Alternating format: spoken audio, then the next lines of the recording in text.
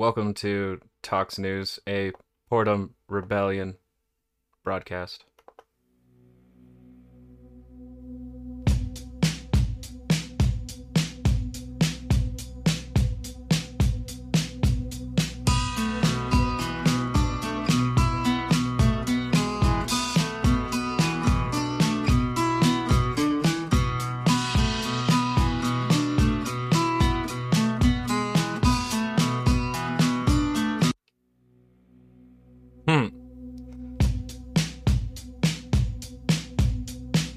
Almost had a perfect intro, but then I reset the song. Thank you for joining me on this Friday update. Been about a week. And the news never stops, so I'm sure there's plenty that I've missed. Which is okay, because it literally never stops. And sometimes we could all use a break.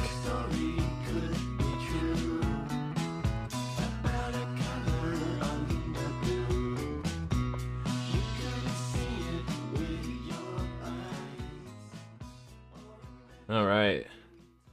The music fades into oblivion, into the cavern that is the King Gizzard and the Lizard Wizard from Polygon Wana Land. Woof! They dropped a new album today called KG. Listen to some of it. Pretty trippy shit. They usually stay psychedelic, and it was psychedelic. Definitely was digging it. So go check out King Gizzard's new album, King Gizzard. Or don't. I don't really give a fuck. It's your life. But you know, when the music ends, streaming begins. Talk streaming. That's so Twitch does not mute me. Because Twitch will mute you instantly, even if you have a song that is free of copyright. King Gizzard and the Lizard Wizard created that album for free of use, for non-profit. I think maybe even if to make money off of too. They had just allowed that entire album to be free of use. Whether you want to sample it, use your songs to open your podcast, your videos, montage videos, whatever.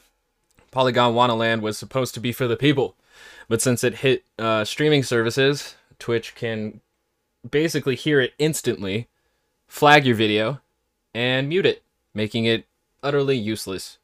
So rather than having every video I have instantly muted, there's no music for the videos. There's no music for the videos, you know, and that's just because Amazon or Twitch or whoever runs Twitch can't figure out that you don't need to mute every song that you hear because they are free of use. But I guess, you know, it's the world that we live in, where every copyright law is upheld to the nth degree, to the zenith. Alright. Shouts out to Anchor for allowing me to do my bullshit at no extra cost, at no expense. So if you want to do your own bullshit, hop on Anchor. It's for the people. So, Friday update means I'm going to hit some headlines. Couple of that, and then interestingly enough, Kayleigh McEnany came out of her cave, her post-COVID recovery cave, to do her first press briefing since the election. This administration has been oddly weird since the election. In fact, Rudy Giuliani has come out and spoken more often than the press secretary and the president himself. Rudy Giuliani has actually been doing most of the work, and I'm not sure everybody is familiar, but Rudy Giuliani has been making a literal fool of himself. He is getting stunted on relentlessly since Borat revealed that he may or may not be a pedophile willing to stoop any journalist that comes across him with any slightly flirtatious or even pleasant interactions. But Giuliani is just literally getting stunted on. Like, I honestly believe at this point that it's his mission to fail at his mission as embarrassingly as he possibly can. Like, it is super sad. It is super sad. I have breaking news here, but I'm going to have to hit up I have to hit up what I was talking about here, but there is some more breaking news here that I'm gonna get into. Let's see. Scroll, scroll, scroll, scroll, scroll.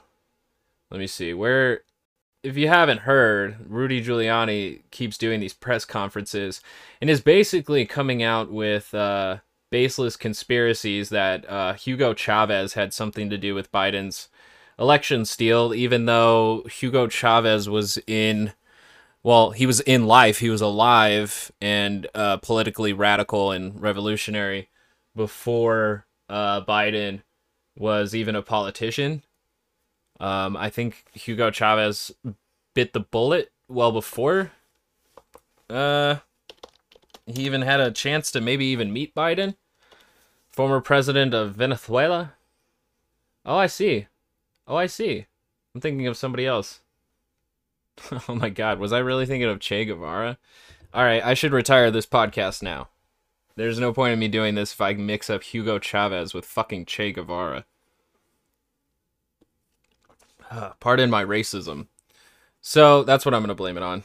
Yeah, so the president of Venezuela from 1999 to 2013 apparently had a hand in Joe Biden winning. But comfortably enough, Venezuela is on the shit list when it comes to the GOP conservatives and their base. So equating Joe Biden to a scheme thought up by former president of Venezuela, very interesting. What I find even more interesting is why not you actually like involve who's the current president? Nicolas Maduro? Why not just blame it on him? He's the current president of Venezuela. Why would you blame it on the dead one? So weird. Even National Post says here, Trump legal team, Rudy Giuliani, claims the late Hugo Chavez and communist money is behind plot to subvert election or to have Biden as president. He has absolutely no proof whatsoever. That press conference that they did yesterday, where Rudy Giuliani was sweating so profusely that his hairspray was leaking onto his face. They had no basis for anything. They had zero evidence. They had nothing to claim except for to push out more rhetoric that will feed an echo chamber of endless my election was stolen debate. Not even necessarily debate because yet again we just haven't seen any evidence of malfeasance from anybody anywhere. Of course, you know, you get these uncounted ballots, you get ballots being rejected. This is very normal in many elections, like with the certain, like, what was it, 2,600 ballots found in Georgia. I'm sure that's something that's happened recently, you know, maybe even 2018, 2016, or before.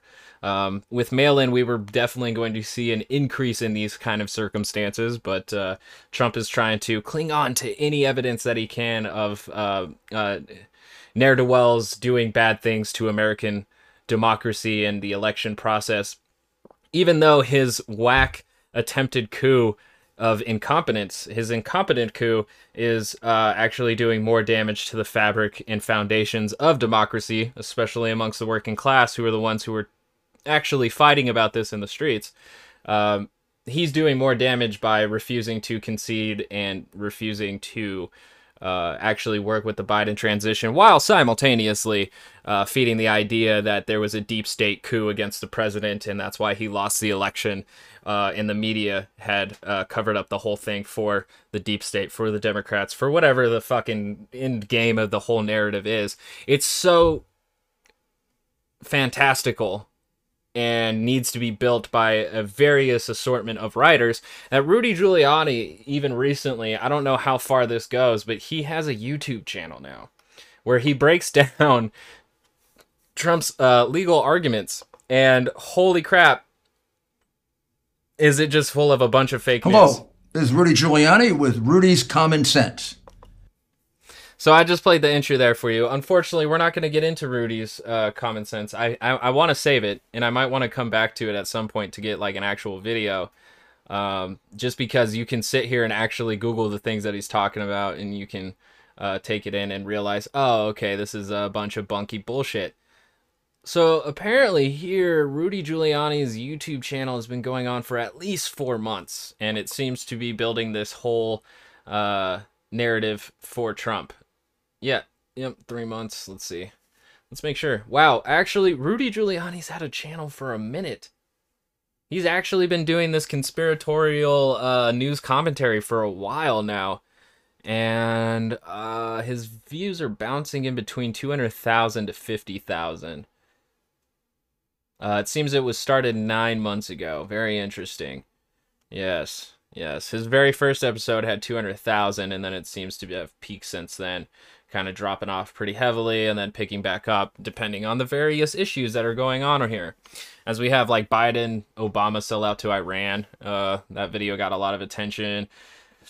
Roger Stone having an interview with him got a lot of attention. Wow, he's blaming George Soros, so we're getting a bit of that like globalist anti-Semitism that Alex Jones birthed into his videos. So this is great. I bet this is probably one of the first channels for Trump's next media empire that he's alleging to have wanting to start it. But it's great. The exact same thing that he talked about in that video that I just gave the intro for is all of the allegations and all of the baseless nonsensical bullshit that he did in that press conference that for some reason people aired on television in front of millions of other people. So we literally have conspiracy theories actually being spread through the mainstream now today in 2020 because our president refuses to accept reality. Shouts out to the Republican Party for also helping him because great. Why wouldn't you? Why wouldn't you subvert our democracy because you lost an election and make it's like unlikely for Republicans to ever win an election if it was actually down to popular vote. That's great. That's the whole reason why we can't get rid of the Electoral College, because without it Republicans would never win, and they will do whatever they can to make sure that the Electoral College stays in place. But at least in some states now in the United States, we're starting to see people actually try to get in ranked choice voting. I think there was a couple states that experimented with it since 2018 and this year 2020. So hopefully that's been going all well and good, because eventually if ranked choice voting becomes the norm, we can get more than two parties in our establishment and can get an actual diversity of ideas and stop pretending that there's two different parties to vote for. When reality, as a lot of people have been talking since Kamala Harris, who recently had a fist bump. She fist bumped Lindsey Graham recently. Let me go back here. Lindsey Graham, who is also alleging that the election was stolen from Trump, and also apparently had asked the, who was it? Not the district attorney. Lindsey. Who did you ask? Who did Lindsey Graham ask? Lindsey Graham asked somebody a question that he was not supposed to. I think it was the... who was it? It was an attorney general? Was it the state attorney general? He had asked in Georgia to remove ballots in a phone call. He said, is there just some ballots that we can, remove from count? After... That was just before Georgia actually did a 5 million vote hand recount, still finding Biden as the winner. We still, Lindsey Graham doing the best that he can to show Donald Trump his fealty, his loyalty, his love of the Donald by continuing to suppress democracy. So that's hot. That's so hot. And what recently came out, which connects my through line here, is that we have this video right here. I think it came from C-SPAN watching, but the recount on Twitter shows the video of Kamala Harris fist bumping, saying what's up to Lindsey Graham as he pats her on the back, while also subverting our democracy because he doesn't want Joe Biden to be president because he doesn't get along with their policies. Okay, but yet they're able to show love when, in Congress. They show each other respect. So that's been going around. Eoin Higgins said it's a big club and you ain't in it. That's I'm sure that's older than George Carlin, but George Carlin made that a point in one of his stand-ups that like the politicians, the elites, everybody's in this big club and you ain't in it. And that's kind of what we're dealing with right now, is the pretending game of Democrats and Republicans pretending to play this game of good versus evil when in reality they're both just playing their roles to keep everybody a little bit, keep the populace docile to pretend that this battle of good versus evil is happening, and so that there's no reason for working class and average voters to actually participate in politics, because there's people fighting the evil and there's people fighting for the good. And it works because the people in the Democrat side see Republicans as evil, and they think that the Democrats are fighting them, and the people on the Republican sides believe the same thing.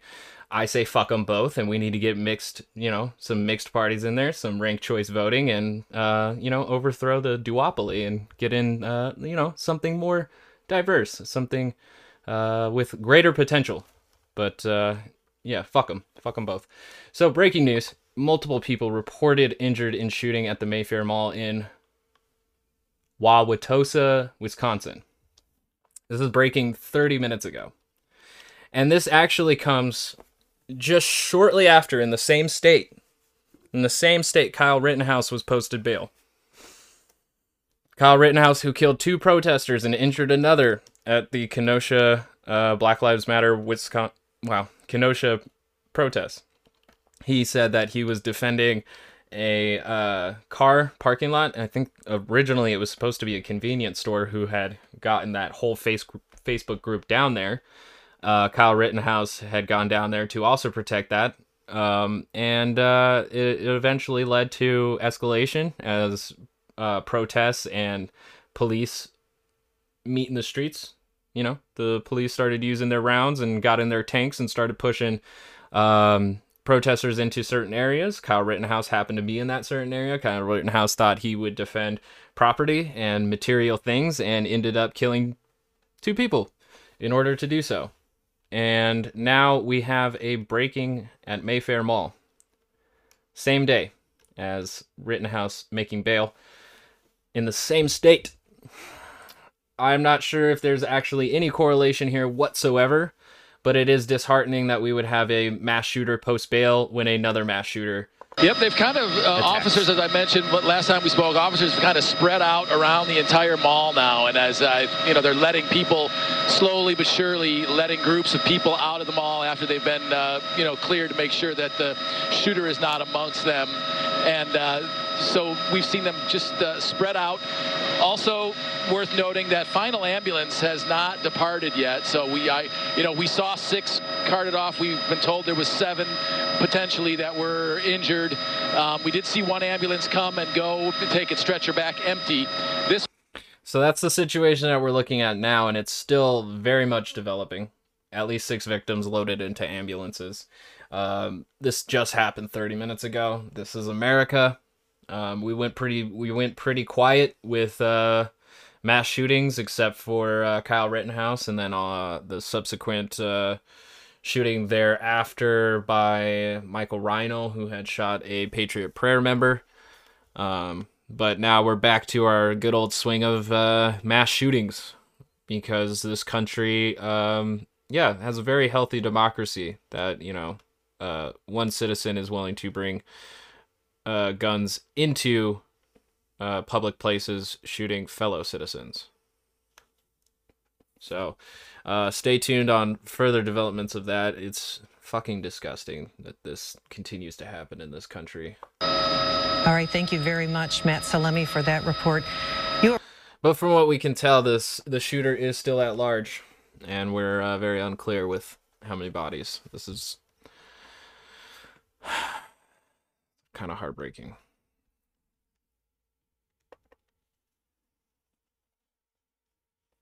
So, just gave it a sec there for a moment of silence. Hopefully I will follow up with that shortly in this podcast. Maybe in the next broadcast. It's unfortunate, though.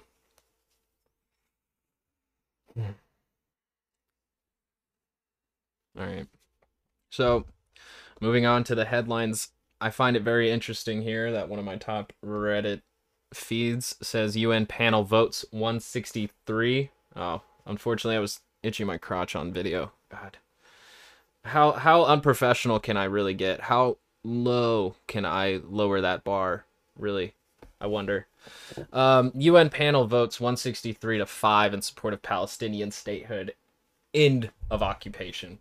Now, let me tell you how meaningless that is after I take a short background bathroom break. Yeah, I did that. But in the meantime, do your research on the Wayfair Mall.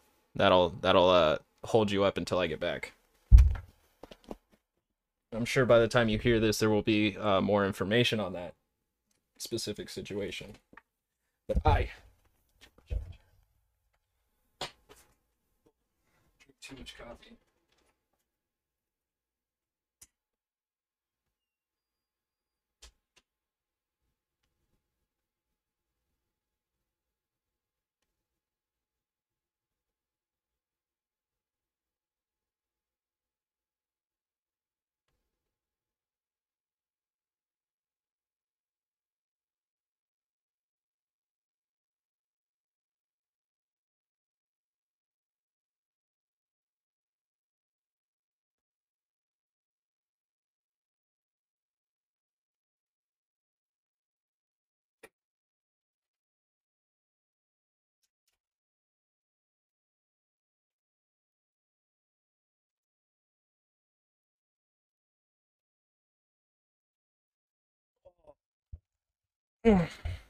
Hopefully you looked up the Wayfair, and hopefully when you did, you found that the murderer, the attacker, the assailant, has been taken into custody and is awaiting trial. Hopefully. So, as I was saying just before I had stepped out unprofessionally, raw, unedited, uncut, how I do it. Times of Israel reports that the UN panel votes 163-5 in support of Palestinian statehood. End of occupation. Draft calling for two-state solution passes General Assembly's third committee in large package of annual pro-Palestinian resolutions that Israel argues shows biased against it. Now, I have something on PortUnRebellion.net going over the unpeopling of Palestine. And through that, writing that, I actually got a bit of research on the several agreements, treaties, and redrawings of Palestine since the original, the original agreement from Britain to give that land to Jewish people. And since the early 1900s, Palestinian borders have just gotten smaller and smaller. So this whole UN thing that happens almost every year, 75th session of the United States General Assembly, this is completely symbolic. The UN has done absolutely nothing except for condemn Israel, and Israel complains that it's anti-Semitic, basically. The unfortunate thing is, though, is that the biggest members of the UN have been helping Israel to take more land from Palestinians, forcing Palestinians into open-air prison corners, such as the Gaza Strip and the West Bank. Ever-shrinking borders for the Palestinians, ever-growing presence for Israelis, and every time the UN always does this, and nothing ever happens. Except for the continuation of Israel and the disintegration of Palestine. So it's heartbreaking. It's seriously heartbreaking.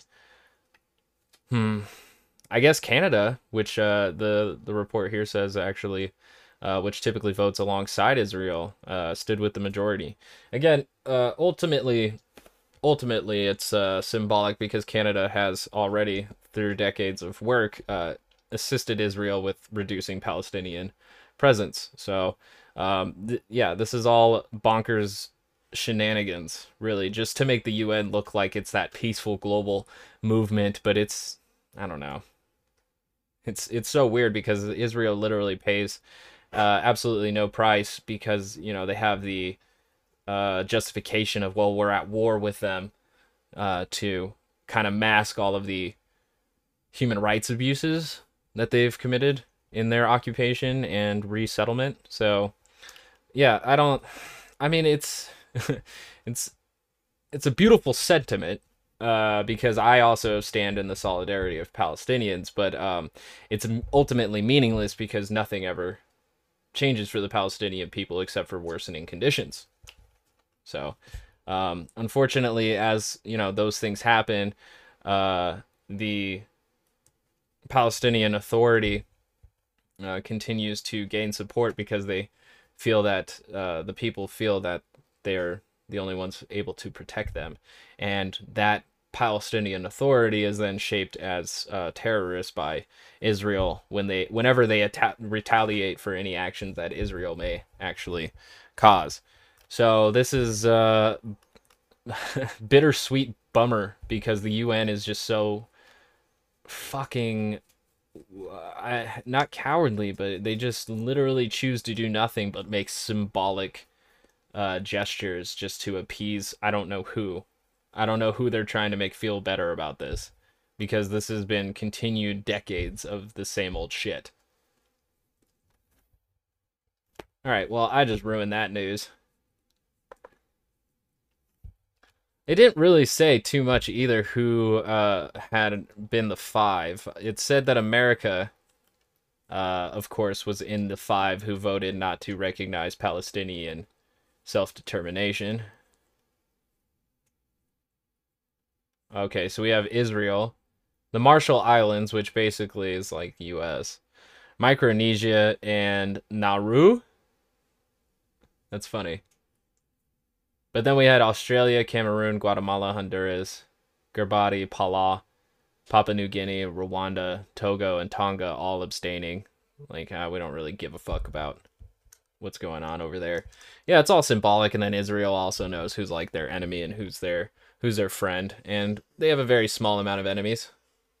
I mean, a small amount of allies. They have 5, which is surprising.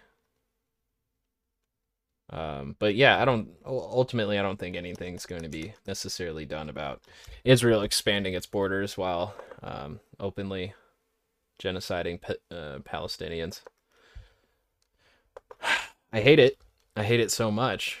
But, you know, when looking at reality, you just got to say what it is and try to make the best out of that situation. And hopefully there are some allies to the Palestinian people that can make that situation much better. But so far, even those 163 states who've voted in support of Palestinians have done absolutely jack shit in actually helping them. So, oh man, I think that might be the only one I'm going to hit for right now. Because we're 27 minutes in and I haven't gotten to the main entree. Yep, scrolling down, Israel has detained 400 Palestinian children this year. Great. I'm going to read one more. One more for Palestine.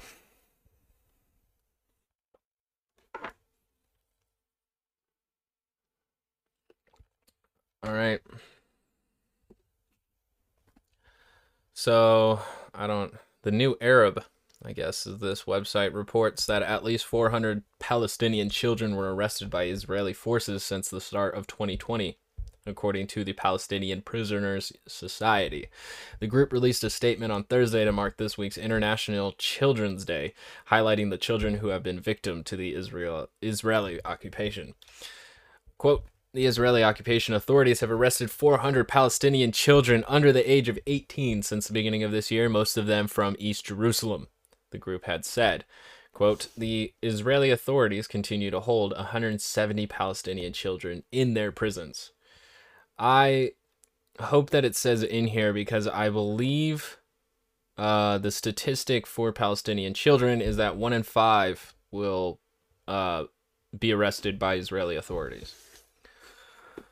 The article continues saying, Israel is committing various violations against Palestinian children during their detention, including preventing them from completing their studies, depriving some of them of family visits in prison, and isolating them in individual cells. Children going into solitary confinement.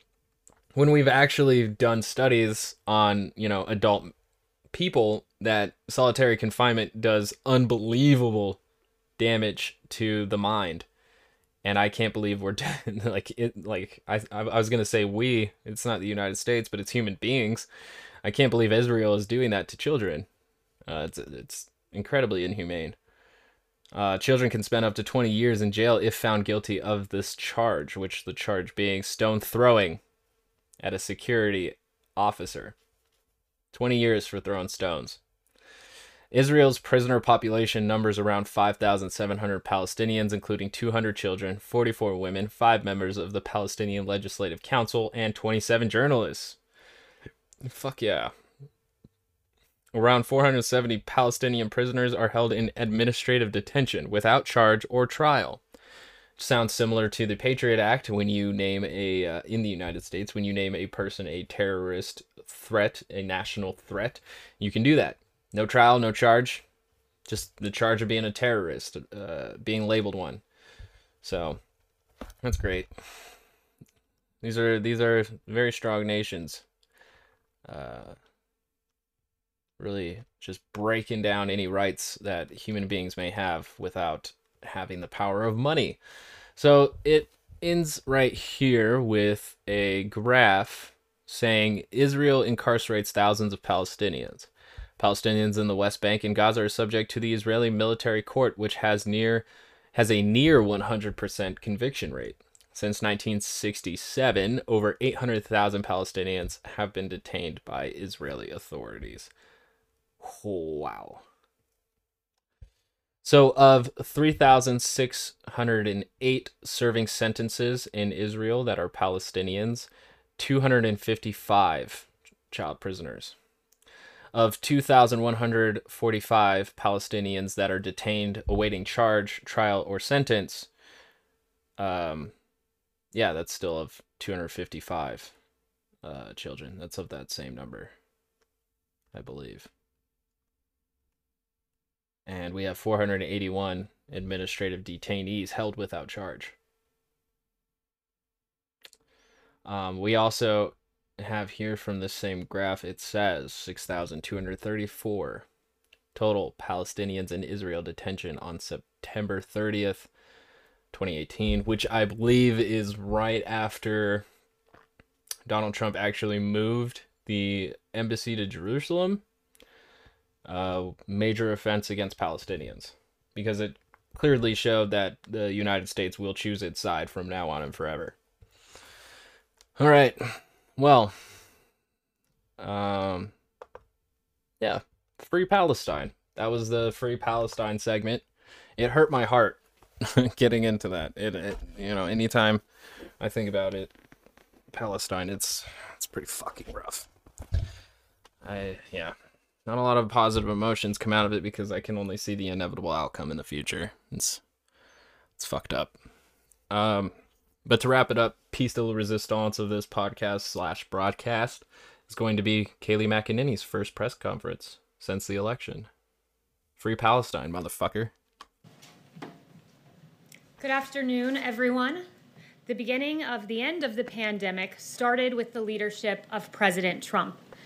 The beginning of the end of the pandemic started with Donald J. Trump. She says, shall we check the COVID numbers for just yesterday?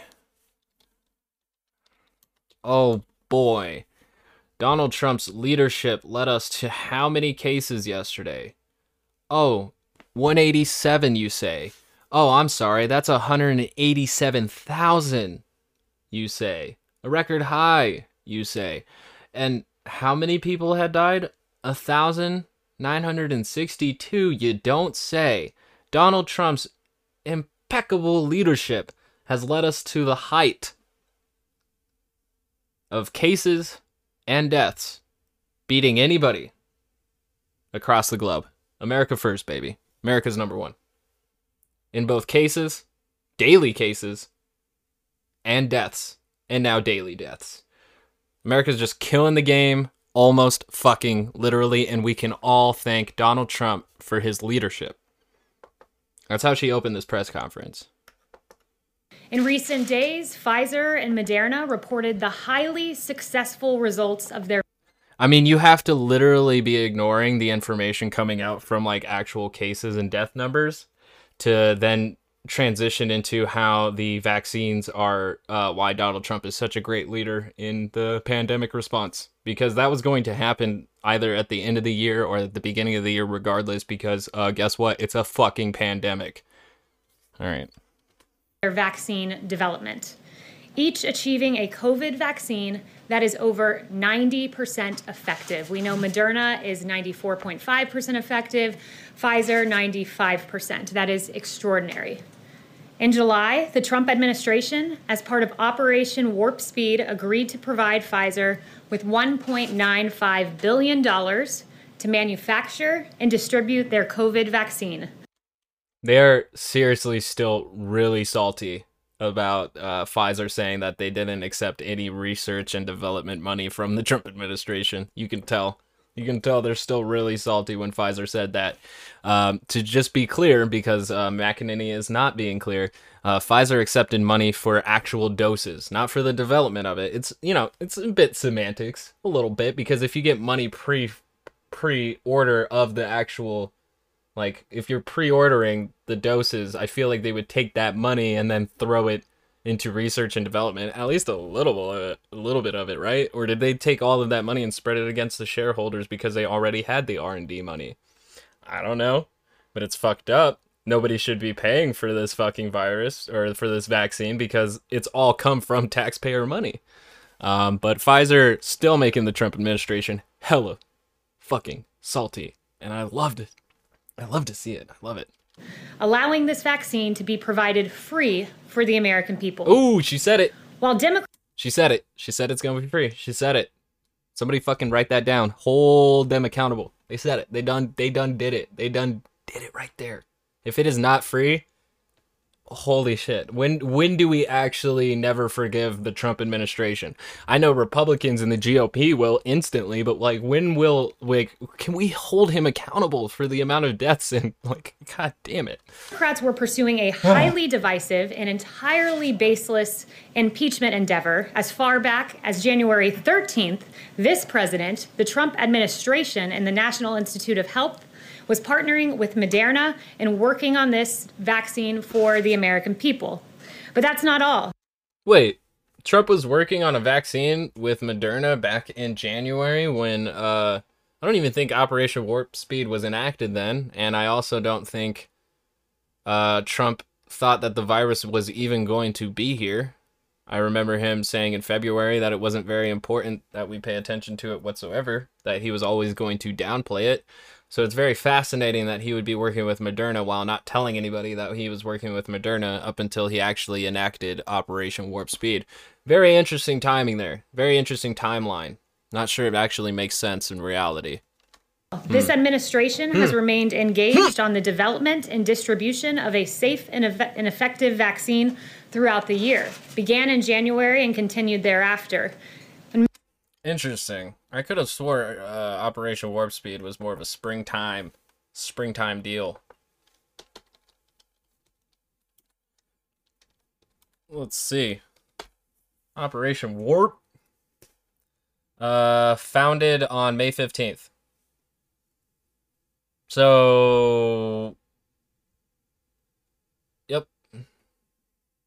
Yep, that's strange, because it seems like May 15th was when that was enacted, but yet we have Donald Trump working with Moderna back in January when we weren't, when Donald Trump said it was going to be, well, that was actually even before Donald Trump had said that the virus would be gone by April, by some sort of miracle. Very strange timelines going on here, almost inconsistent. As if they've been living in some kind of alternate reality. May 15th, Operation Warp Speed was launched. On September 16th, we released 2 documents outlining a strategy to deliver a safe and effective vaccine. These documents were the strategic distribution overview and the interim playbook for state, tribal, territorial, and local health programs and partners. On September 23rd, we provided $200 million to jurisdictions to support plans for eventual distribution. On October 14th, we provided $31 million to Sitvia for vaccine-related consumable products. On October 16th, we made agreements with CVS and Walgreens to administer vaccines to residents of long-term care facilities. I'm going to be honest with you. She's like listing off a bunch of shit that just like, it's just like when somebody comes up and said, hey, I did my job. That's basically what this list is, but I guess for like right wingers and supporters, it's supposed to be their their laundry list of how to argue that Trump actually did what he was supposed to. Because a lot of this would have happened regardless. Like, you would have had to have like a seriously incompetent buffoon say that a virus is going to disappear magically and then proceed not to do anything about it. In fact, just do the bare minimum. You know, you would have to have a pretty dumb president to just do the bare minimum when it comes to a pandemic. So it's very fascinating that they have to like build up this list of like, here's all the shit that we got done, guys. We're not doing anything. But, you know, they had their first task force briefing yesterday, the day before Kayleigh came out right now. That was their first task force press conference since August. That's how serious they're taking this, guys. They took 2 months off from giving the American people general information from the people heading the task force.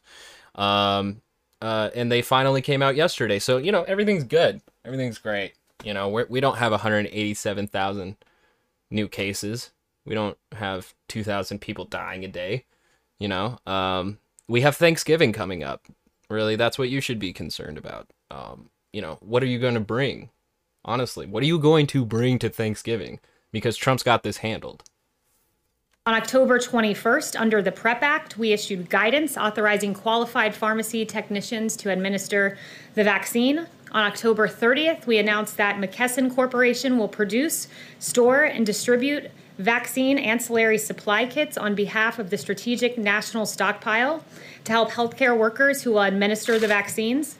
And on November 12th, we announced the partnership with large chain pharmacies and independent regional ones to deliver safe and effective vaccines. The unprecedented... Okay, so you're handing our vaccines over to private entities to distribute. Sounds like they're not going to be free, McEnany. Sounds like they ain't going to be free. Who's really getting them free? Is it the distributors you just mentioned? Or are they the ones getting it free? I wonder how this is really going to shake out, because this is already starting to grind my motherfucking gears. Response to this pandemic has already saved many American lives. And as you can see, this timeline was ongoing. This was a long process and one that we are very proud of. Now with multiple... Again, it's the details of your job. You're supposed to be doing those things. So no pat on the back from me, even though you are doing it heavily for yourself. Safe and effective vaccines just around the corner. We urge all Americans to wash your hands, socially distance, wear a mask when you cannot do so. And with that, I'll take questions. Wear a mask when you cannot do so. Oh boy, that sounds like they're still taking it very seriously. Look at this perfect pause that I got on Poor Dumb Rebel YouTube, Talks streaming, Twitch. Anyways, perfect pause of Kayleigh bracing for the impact of questions that are about to come, which probably have less to do with COVID and probably more to do with the ridiculous coup that we're all being forced to partake in, because this administration fucking sucks. It sucks. It's so bad. It is the worst. It is terrible. It is the fucking bottom of the barrel. Oh, god damn it. And it's ruining us. It's ruining us. And the whole country knows it. And the whole fucking planet is watching it and is seriously worried that Trump's going to coup and we're just going to have far-right extremism running rampant. It's... fuck. I don't want to worry about it, but it's a thing. It's a thing. Kevin. Kayleigh, thanks. I'm going to ask you a question that I'm asked fairly often away from the White House, and that is with respect to what Rudy Giuliani and the legal team on the campaign... What did I say? What did I say? It's like they come out and talk about COVID when they don't want to talk about the elections. But then they come out, talk about the elections when they don't want to talk about COVID. Both of these things... the fucking worst. And this administration literally does not care about taking care of it for the population, for the general population, for the common good. Whatever the opposite of a utilitarian is, that is the Trump administration, because they are only focused on a very small minority group good. Not a common good, but a very small elitist good. Whatever the most elitist good is, that's Trump's focus. And I guess the most elitist is Trump, so that's Trump's focus. All right. Anyways, I called it. I fucking called it. As soon as she got done talking about what the administration is supposed to do when it comes to vaccines, they asked her a question about the legal team and Trump's fucking election bullshit. Called it. I am clairvoyant. I am the oracle of politics. Please get on your knees and suck my dick. All right, enough of the toxicity. Campaign side had to say yesterday, people asked, let's suggest that yes, there is evidence of fraud, irregularities, even malicious intent with respect to vote totals. The question is, what then would be the pathway or strategy to overturn what the campaign believes is a flawed election? Are we talking about a judicial pathway? Are we talking about a legislative pathway? And a follow-up, how soon might Americans be able to get their hands on a COVID vaccine? Yes, so what the fuck, dude? Who the fuck was that journalist? Hey, I got a bunch of questions about the election, and then at the end, can you talk about the COVID vaccine again? Like, what the fuck, dude? Stay focused. Like, if you're gonna get on the election, fucking pry her about it. Don't ask a question 1 about the election and then 2 about what she was just fucking talking about. Like, I can hear the sensationalism scratching on his fucking notepad.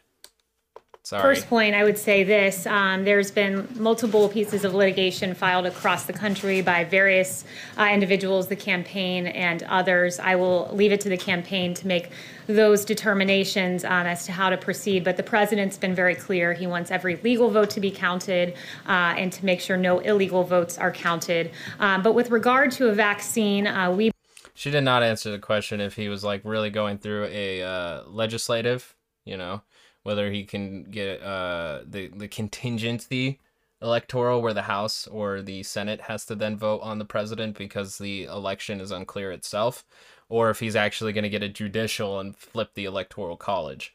Neither of those seem very viable at this point. I think the only thing that he has is maybe more chaos. I can't really tell how desperate Trump is and how much trouble he's going to get into after leaving office, but depending on those variables is how much he's going to try and actually commit a paramilitary coup using his craziest supporters. But I don't know how far that's going to go either. I really don't.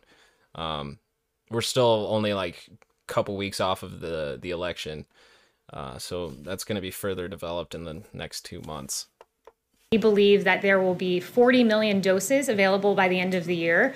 Again, this is extraordinary. This is the fastest vaccine in history by fivefold. It's really extraordinary progress. You've heard Dr. Fauci, among others, say that, and it was only made possible because of this president who said at the same time. It's not true.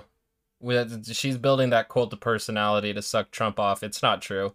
Any president could have enacted the lack of regulations to make sure that a vaccine is produced before like everybody dies.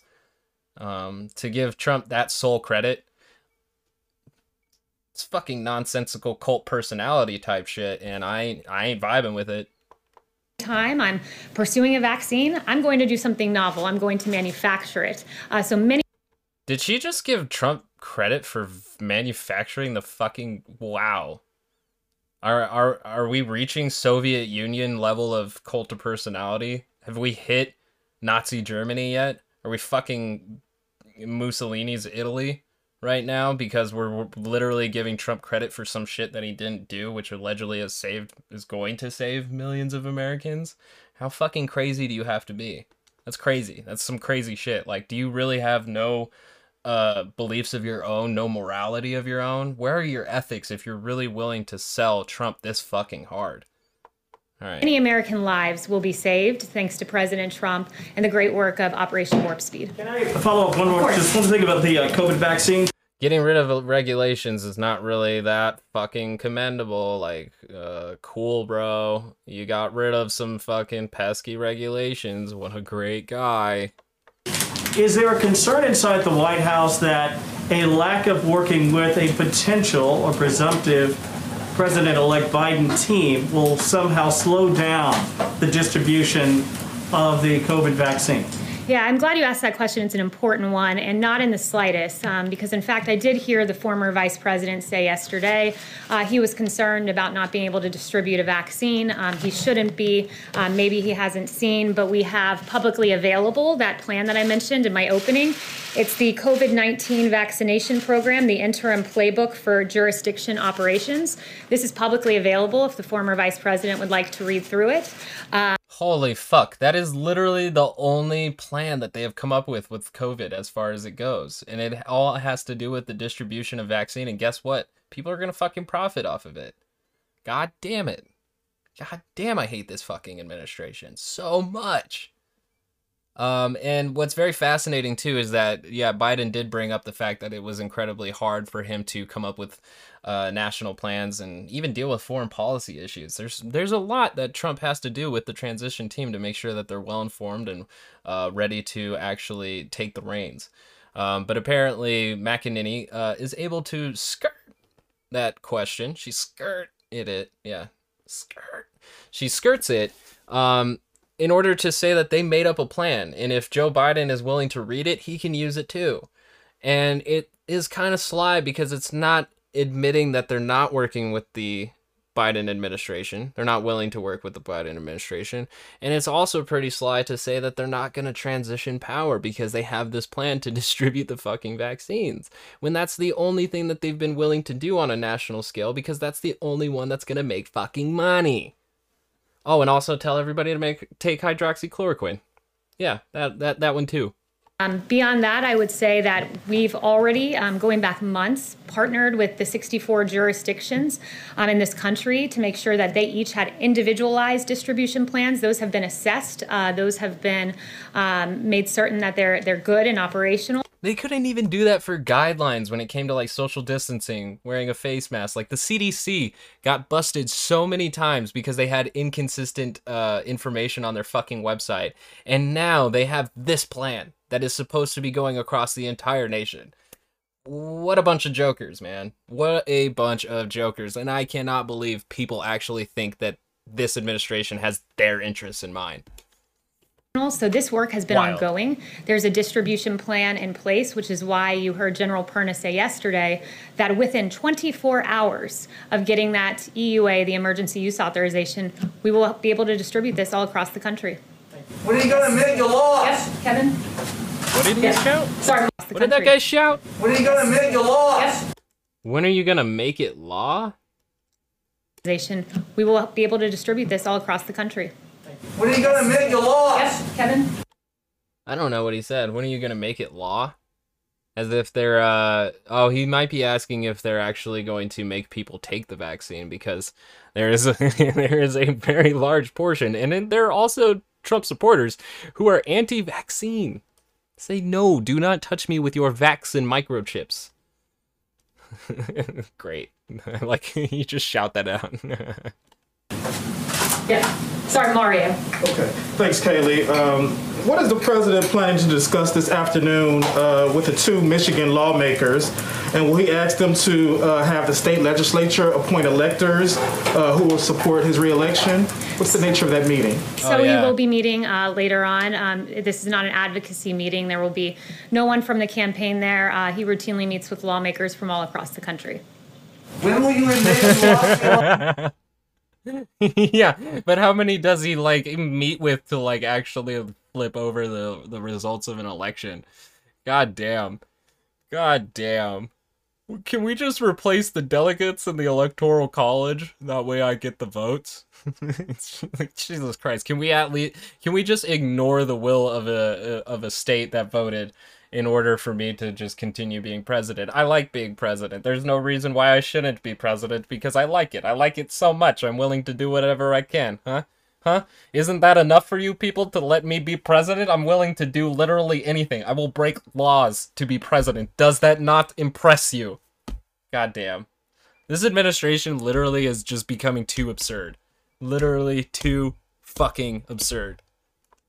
Election. Kaylee, at what point does the president concede the race and allow for a proper transition to the Biden team? So right now there's ongoing litigation. There are, what we know, 74 million Americans that voted for this president. That's more votes than any president has gotten in history. It's really extraordinary, and there are very... It's not more than any person has got. You know why that is? Because Joe Biden got more votes than him, Kaylee. And you know it. Real claims out there that the campaign is pursuing. 234 pages of affidavits publicly available in one county alone. That's Wayne County, and 2 individuals on the canvassing board there that have declined to certify. So these are real claims. These individuals... Yep, and I think just after that, it is going to be certified because the counts came in. There was still the same amount of votes for Joe Biden, making him the winner of Georgia. So... this still could all change, but apparently Georgia is going to certify that Biden won. Let's hit the Googles. Let's hit the Googs. All right, I'm hitting the Googles. Georgia certifies a motherfucker. Certifies. Now let's not get this twisted, because if this is your first time listening, I don't give 2 fucks about Biden. Honestly, I just much prefer him over Donald Trump. So yeah, 55 minutes ago, yubbish, Georgia certifies Biden as state's 2020 winner. So I guess that is another fail for President Donald Joseph Trump. What's his middle name? I don't know. Individuals deserve to be heard. This was a system that had never been tried in American history, mass mail-out voting. It's one that we have identified as being particularly prone to fraud. So those claims deserve to be pursued. Now, Jimmy Carter back in, I think, the 80s, 90s, had found through a study that mail-in voting would have opportunities for fraud. Unfortunately, since then, there's only been 0.00005% of mail-in votes actually coming back illegally. So we don't have any evidence of it being prone whatsoever. The thing that is actually more prone is the voter suppression that goes on because of, mismatched signatures, states not following up for voters to cure their ballots. Also redlining, gerrymandering, many various little loopholes that allow representatives to not count people's votes. That tends to be more prone than people actually trying to fraud their votes. Because voters take democracy more seriously than the people who hold positions in a representative republic. Okay, just gonna throw that nugget out there and play around with it, see how you feel with it. Has anyone from the White House spoken with GSA, with the director of GSA, about the timing of ascertaining who the next president will be, and has any pressure been applied to her? Absolutely not. GSA. What a crazy way to frame that question, as if the Electoral College has not already announced who the projected president is. That journalist is still playing in the realm that Trump has not lost yet. And that's simply because he is going through litigation, which are still coming up as big nothing burgers. So the GSA here is the General Services Administration, and apparently what they're talking about here is a letter from Congress to GSA asking why the Biden transition is being blocked. Just recently, Joe Biden went on Twitter and probably emails to ask people for money to be funded so that his transition team can be funded, which is usually about $10 million that come from the GSA. And unfortunately, which is, that $10 million is taxpayer money, now Joe Biden is asking for more. Joe Biden, who has millionaire and billionaire donors and also is surrounding himself around people who earn 6-figure incomes, that's the transition team, are asking working class citizens to pay for that transition team because the GSA refuses, which honestly should be on the level enough to impeach the who is it? Let's see. Who's her name? The GSA chief. Impeach her. Find a way to remove her. And if that doesn't work, impeach the person who is empowering her. Trump. Come on, guys. You like, literally the Democrats are pretending like they have no teeth and they just keep trying to bite when really they're just like rubbing their gums on the Trump administration. And really all that's doing is blowing him. They're blowing him. And I fucking hate it. The Democrats have been the worst opposition party since day one. Anyways, any fucking ways. Moving on. GSA will make the determination of ascertainment at the right moment. Right now, there's a constitutional process that's being played out. There are questions being asked in court, but the GSA will determine. A constitutional process that is being working out. I would love for her to name specifically what article she is talking about. That'd be great. Please tell me exactly where the Constitution says that the president can prolong an election for as long as he wants with as much litigation and challenging of election results. Please just show me the specific, highlight your answers. You know, write your sources. But if we just say it's constitutional, then patriots will go, oh, fuck yeah. When ascertainment is reached. Can I just ask one other question, which is Senator Lamar Alexander today has put out a statement encouraging the Trump administration, in the absence of ascertainment, to begin allowing the Biden team full access to everything they need for a transition, access to agencies, access to real-time data. What's the harm in doing that? So there's a Presidential Transition Act that determines exactly what an administration needs to do in advance of an election, and we have done everything statutorily required, and we will continue to do that. It's after the election now. Thank you. I have a question first, a follow-up on the transition.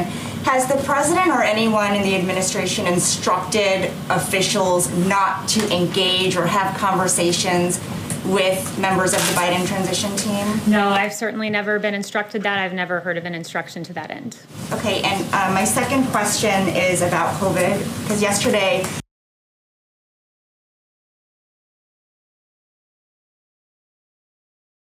Oh man, you couldn't hear me because I muted my microphone to move some stuff around, but that was funny. That was funny. She's like, no, I will not admit to committing I will not admit that anybody a part of this administration just committed a crime. No, I will not admit that. You will never catch me on record. I just, like, anything that you can say about McEnany, she is a fucking pro. Like, she kills this shit.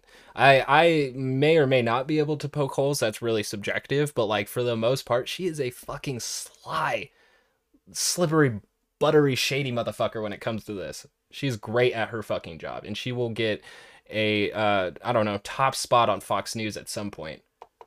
A lot of what we heard from the doctors, they've been saying since... Or probably Trump's thing, because, like, everybody's kind of turning on Fox for not following down the misinformation rabbit hole, trying to hold on to what little integrity they have left. At the end of March. Back then, the projections were that 100,000 Americans would die. Now, as you know, we've surpassed that by 2.5 times. Did the administration fail to communicate how serious this threat was to the American people? Or how else do you explain what went wrong? Look, I would say the initial projection that our doctors gave us was 2 million people. Oh, I can't even let her finish her point. I can't even let her finish her point because she got, honestly, that question was thrown perfectly. Like, where do you think we could actually have made an improvement so that 250,000 Americans didn't have to die? That's wonderful. And she could have even followed up with, like, since also the cases are increasing, like the amount of deaths is actually increasing, because since last week we've been dealing with 70K to 100K, which meaning deaths are only going to come with the dominoes, the domino effect. So that was the perfectly asked question. But like I said, McEnany is a fucking pro at slipping out of them shits. Like, that was a Cobra clutch, and she's still too slippery. Because she has that same rhetoric that feeds into the right way. Well, the doctors and the experts say it was going to be 2 million. And you're forgetting that one last little part there, Kaylee, is that the 2 million would be if we did absolutely nothing. And even Trump broke down to do that week, month-long lockdown. Just to save face a little bit. And every time they get asked this kind of question is like, what could we have done better to ensure that we didn't have to be number one on every statistic when it comes to COVID-19? And they say, well, we did do a lot. We did do a lot. And here we go with the list of things. Let's get it. They're not going to say what they could have improved on. They will continue to say the exact same things that Trump's been saying since he started his campaign of what they already did successfully, which was bare minimum shit. that would lose their lives. And it's a tragedy anytime one life is lost, but we are far below the 2 million that this could have been. We took very aggressive measures at the beginning of this with the China travel ban, creating the greatest testing system in the entire world. Therapeutics, the fact that we have 6 working therapeutics right now, the fact that we continue to identify more and more, the fact that I believe we have a chart on this, a fatality chart. It's deaths by 100 for age and month. And as you can see, deaths have come down for every age group. And for those over 70, that line, that red line, is a testament to what this president has done. Therapeutics, monoclonal antibodies, that is a recent. Yeah, but that's only showing at the beginning of November. The thing is, though, is that we're seeing a massive increase during November. So if they could get those numbers. Fascinating also too here is how the graph and the info was put up for everybody in the room to see. The camera has not shown us what is exactly on the graph. So kudos. One that reduces hospitalization in high-risk seniors with moderate to mild COVID by 70%. That's American ingenuity rising to the occasion. And I mean, you have to wonder how much of that is actually from like the amount of people over 70 already dying. And now at this point, a bunch of people over 70 have been given the time and resources to actually take the necessary precautions to not become another statistic.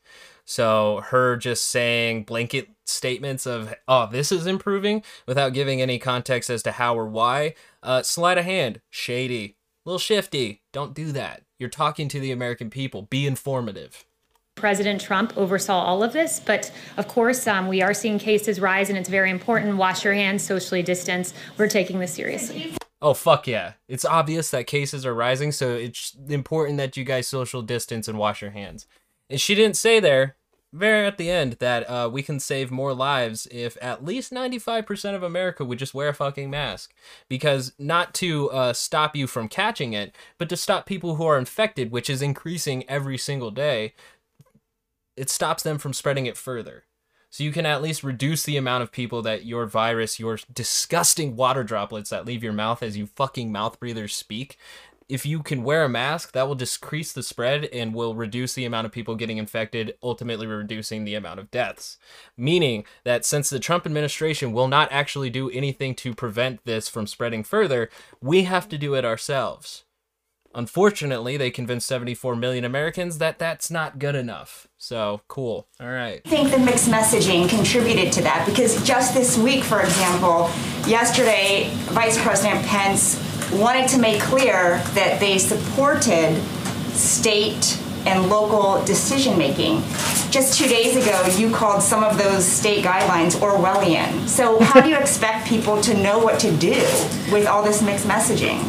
Again, I feel like I've already talked about this. It's just so funny that American people can act so oppressed, being forced to hang out at their homes, which has like Netflix, heating, fucking DoorDash. Americans are spoiled up the motherfucking wazoo. Not every American, especially the 8 million who were forced into poverty due to the pandemic lockdowns, which never should have happened and didn't even have to happen, but that's a whole nother topic. But the fact that Americans cannot stay in their fucking first world homes, phenomenal. We are a bunch of spoiled babies and we deserve everything that we get. Well, 2 things can happen at once, and it's this: taking COVID seriously, engaging in aggressive mitigation, but also recognizing that the American people have certain freedoms. And it is, by definition, Orwellian for a state like... She gonna say work is freedom?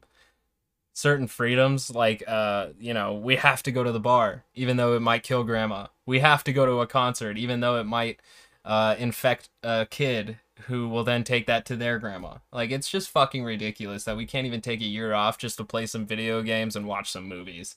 Like, we literally have it as one of the easiest countries in the world, even though we could definitely help lower income families so that they don't drop further beyond the poverty line.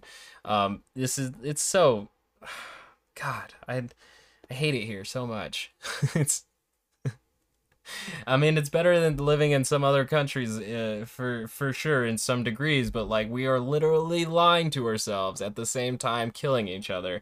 And I can't help but feel a certain amount of contempt for the people who are egging this on, such as Kayleigh McEnany and right-wing media pundits. It's great. Nothing toxic here.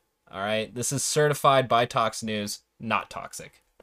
like Oregon to say, if you have more than 6 people in your family congregate in your home, we can jail you for 30 days. That's not the American way. The American people know the CDC recommendations, know the guidelines. We've been talking about this for 10 months, but the American people still have certain...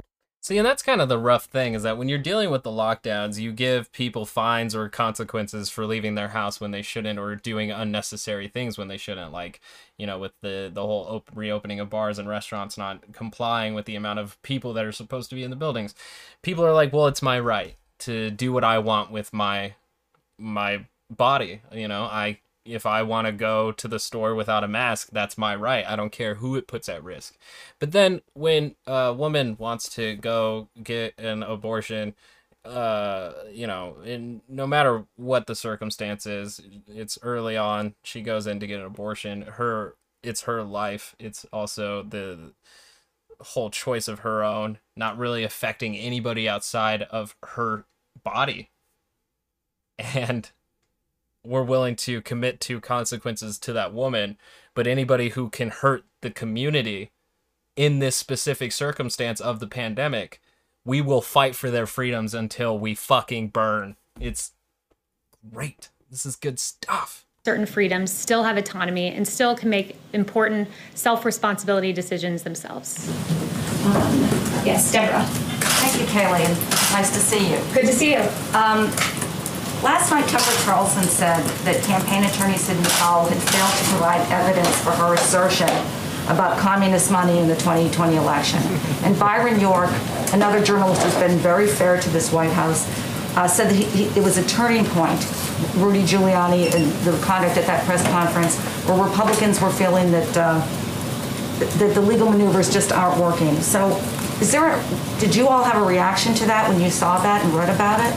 Again, that would be a question for the campaign. We at the White House are aggressively working on COVID, winding down the wars in Afghanistan and Iraq, among other issues. There will be a drug pricing announcement later in the afternoon as well. Okay, since I'm the cooler, could I ask a question for Jackson Richmond of the Jewish News? Oh, see? When they don't want to talk about the election, they talk about these other issues. But when they don't want to talk about those other issues, let's talk about the election. The syndicate who couldn't be here because of social distancing. And his question is about Jonathan Pollard. His parole conditions are set to expire tomorrow. Is the president willing to commute his parole conditions or pardon him if the DOJ extends Pollard's parole? Have you been getting any calls from the Jewish and pro-Israel community to take action on this case? I haven't heard about that. I haven't looked into the particular case, but if he shoots me an email, we'll take a look at his question. Thank you. Yes. So back to the topic of concession, like we said earlier, is there something that the president needs to see before making that call? Is it the end of these lawsuits, whenever they do wrap up, all of them, states certifying results or different counties, or December 14th when the Electoral College casts its ballots? Look, the president, again, is pursuing ongoing litigation, taking it day by day, and we'll wait for that litigation to play out. So just to clarify, it's the end of that litigation that we would need to see before getting a call? There's an entire constitutional process of electors casting their ballots, and I will leave that to the president. Yes. Chanel. Thank you, Kaylee. Contrary to... God damn it.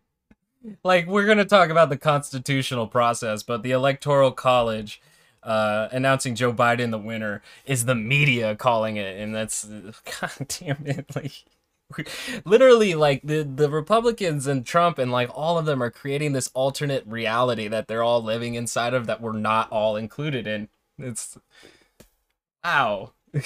Jesus Christ. To the court of media opinion, there is real-time data showing vast irregularities in the voting system that we have watched over the last few weeks. I asked this question of the campaign, and I ask this of you now, the White House. Where is our FBI in this entire scheme? Are they looking at any of the evidence that this White House or the campaign have presented in terms of real-time data evidence of voter irregularity? Where is the FBI? Yeah, I would refer you to the FBI on that, to the DOJ on that. Spoken with the FBI in the last 3 weeks? Not that I'm aware of. But look, I would say that there are real questions on mass mail-out voting. We have put those questions forward, and we've said this for the better part of a year. There was a bipartisan commission that talked about and identified the real potential for fraud with mass mail-in voting. Also, something that I would note is just we talked a lot about transfer of power in the election, and it's worth remembering that this president was never given an orderly transition of power. His presidency was never accepted. In fact, oh my God. Oh my God. Even though Trump's campaign, Paul Manafort, Michael Flynn, Roger Stone, and one other dunce, Michael Cohen, even though all of them admitted lying to the FBI and also doing things for Trump in order to assure his election, even meeting with Russian oligarchs and Ukrainian officials, and because an investigation was started because it seemed like a national security threat, Obama's transition team still met with Trump's. There was none of this with the GSA. There was none of this holding back of information necessarily from Trump. Although there was a report that Obama had called James Comey in to ask him if there was anything that he should not let Trump into because of the national security threat that is posed by him, may or may not actually interacting with the Russian officials. So they're using Trump committing crimes, creating an investigation for himself as if that wasn't a peaceful transfer of power. And we didn't see impeachment until the later end of 2019. So Trump actually had a full-ass presidency. But just because he was being investigated, he wasn't actually allowed to be a president. And it's like, dude, he actually had legislation passed. He has, the most executive orders that any president has ever had. So can we please not pretend that this man was not president for 4 fucking years? That is such a ridiculous statement. Claimant? It's a claim statement. It's my brain melting. All right. It's dumb. It's easily spoken out of any kind of knot that you would think would block any kind of road. But Trump was allowed to be president his entire term. So please, STFU. For his election, we know Crossfire Hurricane was launched by Peter Strzok to pursue baseless allegations about the president's ties. Now, they will say that the Steele dossier was one of the... It's a poor judgment to start the case on, but it wasn't the only piece of evidence. To say it was baseless and then say, well, the Steele dossier, not exactly the only piece of evidence. Paul Manafort's existence, text messages, emails, all linked him to having certain foreign connections and posed a significant national security threat on his own alongside Michael Flynn, both of them already being investigated as well. So we're taking things out of context, spitting on it, shining it, and giving it some new context that fits into the Republican worldview.